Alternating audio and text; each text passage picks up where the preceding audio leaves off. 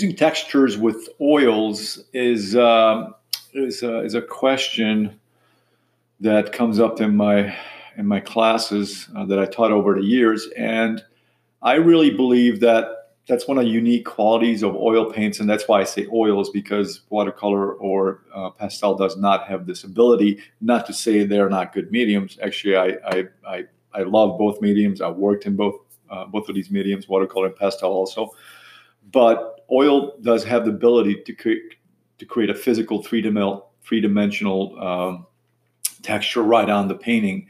And you might ask, is it important for me to add this in my paintings? Well, if you're new to painting, oil painting in this particular instance, it's you should be definitely concentrating more on your values rather than texture at this point.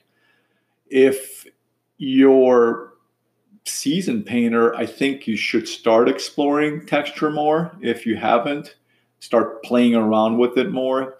Try to see, go into museums and see actual paintings, or obviously online if they're photographed well enough from an angle to see the texture. Which that's why it's sometimes difficult online to see that, but.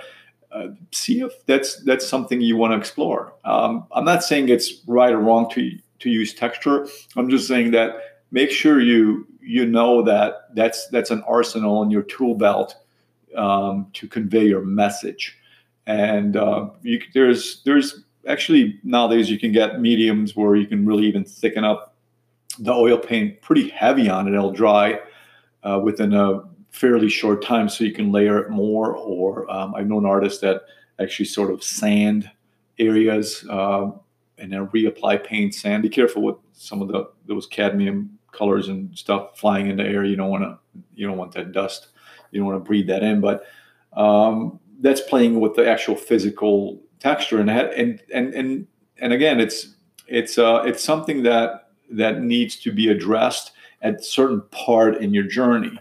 In the beginning, you're learning how to walk. So again, drawing is definitely, design and drawing are the two major ones, and then value right up there, right after that. So if you're a beginning painter, those are the things you should be concentrating on and not worrying about texture. So if you're listening to this, do not worry about texture. Make sure you have those other things down first before texture. But again, if you've been painting, I don't know, for about, just throwing a number out, 2, 3, 4 years now, pretty consistently, not just here and there, and you're listening to this, I would say, start exploring texture. Play with the palette knife too. That's another tool to use. Also, of course, with the brush too. But play around with it and experiment with texture. Talk to other seasoned painters that have been painting for 20, 30 years now, and see what their experiences are with texture. Not everybody wants to use it, even though, again, they're painting oil paints, but at least experiment with it. And, maybe that's something that you might resonate with as an artist. It's a language. Painting is a language. And that's one of the tools in our tool belt to be at least explored. That's my opinion.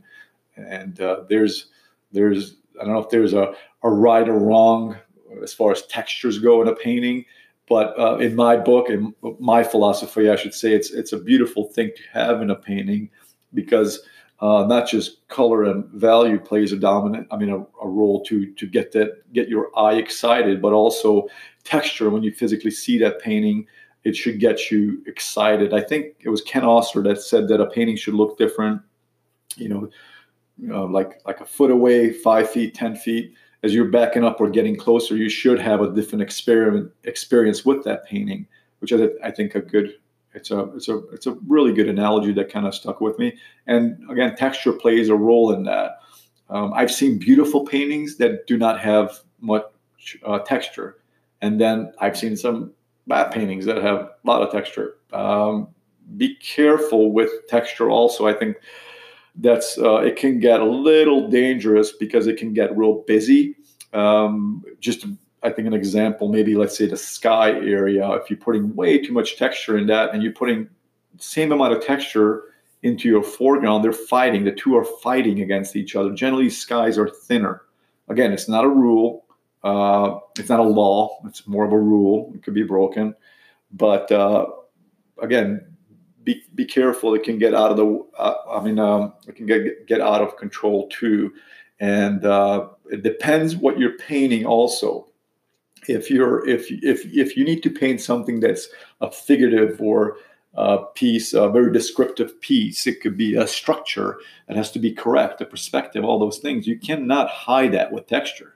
You can hide things like sort of a bad drawing in a landscape painting with texture. You can't do that with a figure, and that's where drawing comes in, in mind.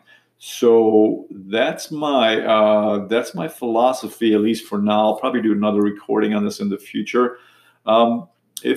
If I would love to hear from you guys as you're listening, chime in, go to my Facebook page. It's probably the best way so we can have a public conversation about that, of what your opinion is on texture. And thanks for listening.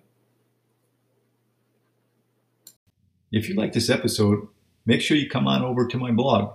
I have free videos there for you. A lot of them are highly educational, and I also have written content that I know you will enjoy. Also, come over to Facebook and you can send me a message through Messenger anytime.